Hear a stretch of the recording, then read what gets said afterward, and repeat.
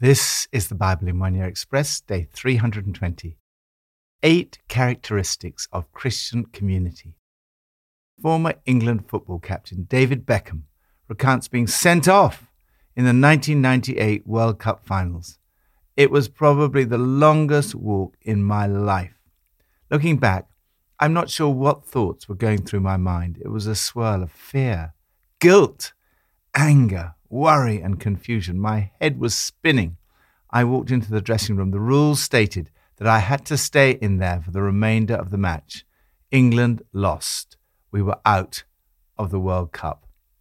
When the England players came back into the dressing room, no one breathed a word to me. There was almost complete silence. I could feel my stomach tightening even more. I gulped, breathed in and gulped again. I was in a packed changing room, but I had never felt so lonely in my life. I was isolated and afraid. I was trapped in my own sense of guilt and anxiety. God does not intend for you to be lonely and isolated. God created you for community, calling you into a relationship with Him and with other human beings. The Christian community, the church, is the community of our Lord Jesus, the great shepherd of the sheep. Each local church is called to be a community of the great shepherd. From Proverbs 27 and 28. Be sure you know the condition of your flocks. Give careful attention to your herds. The wicked flee, though no one pursues, but the righteous are as bold as a lion. When a country is rebellious, it has many rulers, but a ruler with discernment and knowledge maintains order. A ruler who oppresses the poor is like driving rain that leaves no crops. Evildoers do not understand what is right, but those who seek the Lord understand it fully. A community of pastoral care. At the end of the day, it's people that count. Know your sheep by name. Carefully attend to your flocks. The Bible often uses this same image of a shepherd and their flock to describe God's care of His people and the role of leaders within the people of God. Take great care of those entrusted to you. Know their condition and give careful attention to them. In fact, we should be so proximate to the people that, as Pope Francis puts it, the shepherd should smell of the sheep.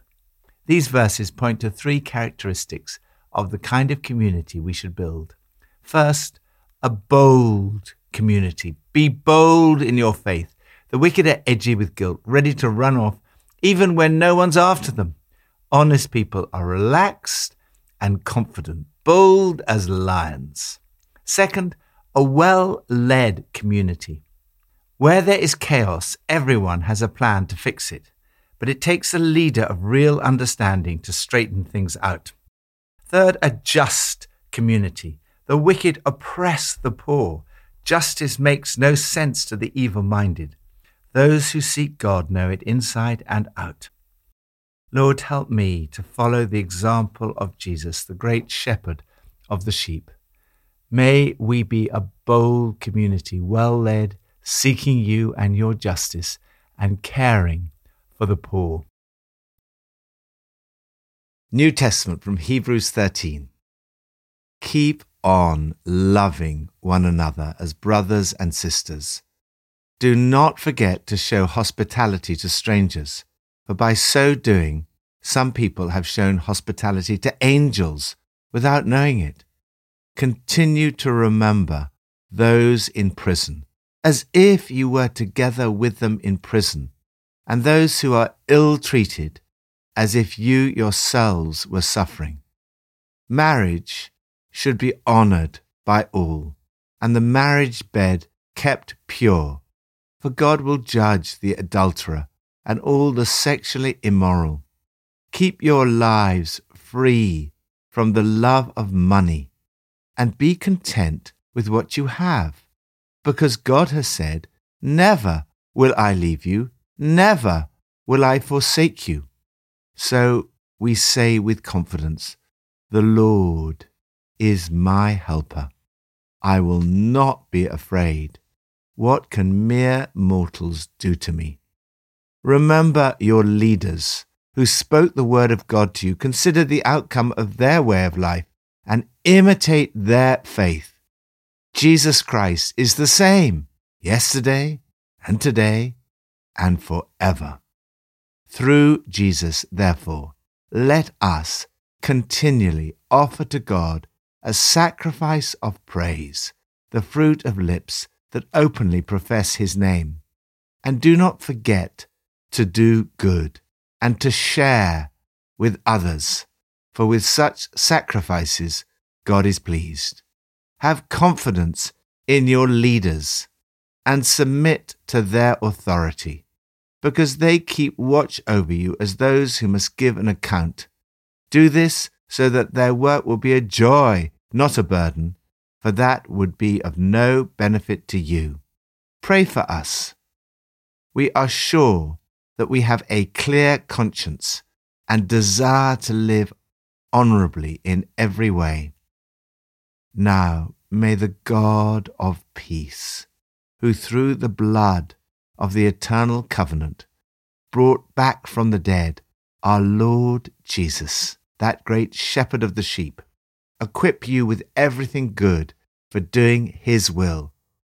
And may he work in us what is pleasing to him through Jesus Christ, to whom be glory forever and ever.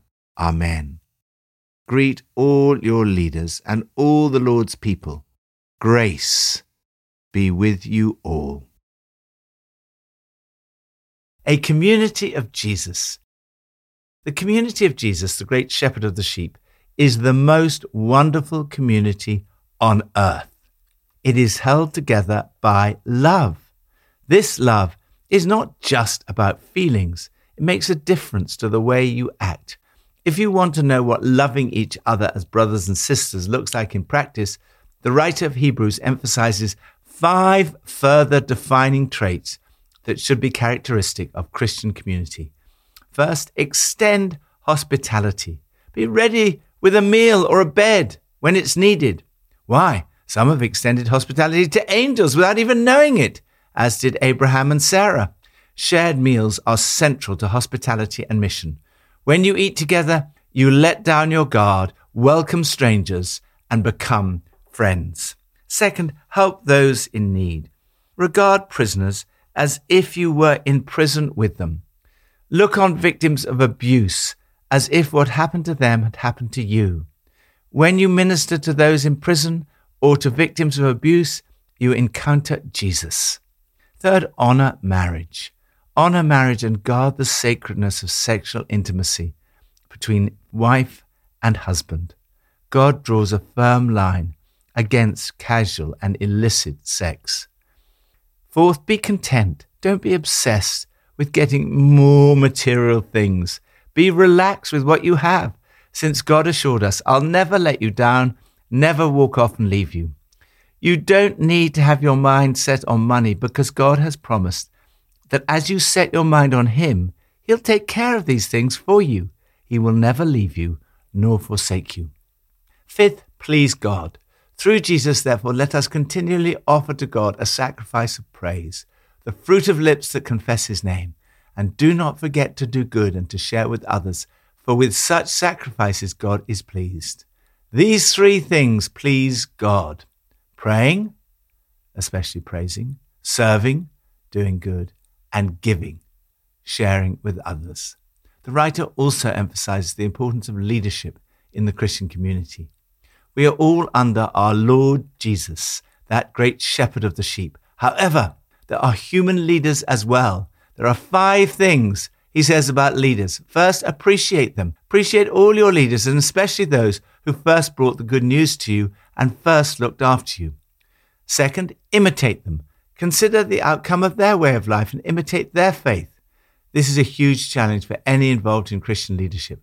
Others are watching and are called to imitate. A good example is worth twice as much as good advice. Third, be responsive to them. Be responsive to your pastoral leaders. Listen to their counsel. They are alert to the condition of your lives and work under the strict supervision of God. Contribute to the joy of their leadership, not its drudgery. Why would you want to make things harder for them? Fourth, pray for them. The writer himself was presumably one of their leaders, and he urges, pray for us. We have no doubts about what we're doing or why, but it's hard going, and we need your prayers. Fifth, welcome them. Greet all your leaders and all God's people. Presumably, they are to be greeted with the words with which the letter ends. Grace be with you all. Grace is the word that sums up the letter and the kind of community that we are to be. It is in the community of grace where all people will find love, meaning, and hope. Lord, help us to be a community of love, hospitality, help, faithfulness, and contentment. May we please you by our worship, serving, and giving. Old Testament from Ezekiel 30 and 31. I will disperse the Egyptians among the nations and scatter them through the countries. Then they will know that I am the Lord. A community that knows the shepherd. God's intention for his community is that we should be a place where the lost, the broken, and the lonely find hope, healing, and love. Later on, Ezekiel speaks about the shepherd, who is a national ruler. In a prophecy about Jesus, he says, I will place over them one shepherd. He will tend them and be their shepherd. However, in today's passage, Ezekiel speaks of the community that does not know the Lord. He predicts the judgment day, when they will know that I am the Lord. This passage is a warning about the kind of attitudes to avoid. They relied on their wealth and their proud strength. They were arrogant. They were complacent. And they displaced God with idols. The cedar of Lebanon contrasts with the kind of community Jesus describes. The great cedar started off towering higher than all the trees of the field, with all the birds of the air nesting in its boughs. All the great nations lived in its shade. It was majestic and beautiful. Its roots went down to abundant waters. However, it was cut down and came to nothing. Kingdom of God is the very opposite. It starts off like a mustard seed, which is the smallest seed you plant in the ground. Yet, when planted, it grows and becomes the largest of all garden plants, with such big branches that the birds of the air can perch in our shade. Let's seek to be a community that grows like the mustard seed and becomes a place where the lost, the broken, and the lonely can perch in its shade. A community that knows the Lord, where people really matter, and where we enjoy the leadership of our Lord Jesus, the great shepherd of the sheep. May the God of peace, who through the blood of the eternal covenant brought back from the dead our Lord Jesus, that great shepherd of the sheep, equip us with everything good for doing his will. And may he work in us what is pleasing to him through Jesus Christ, to whom be glory forever and ever. Amen. Pippa adds, in Hebrews 13 verse 5, it says, be content with what you have. Or, don't be obsessed with getting more material things. Be relaxed with what you have. I often look in my wardrobe and feel I haven't got anything to wear, although there's plenty there. Or I look at other people's Instagram holidays and think, their holiday looks sunnier and more fun than my holiday. But then reading this verse again reminds me that it's so important to be content with what we have.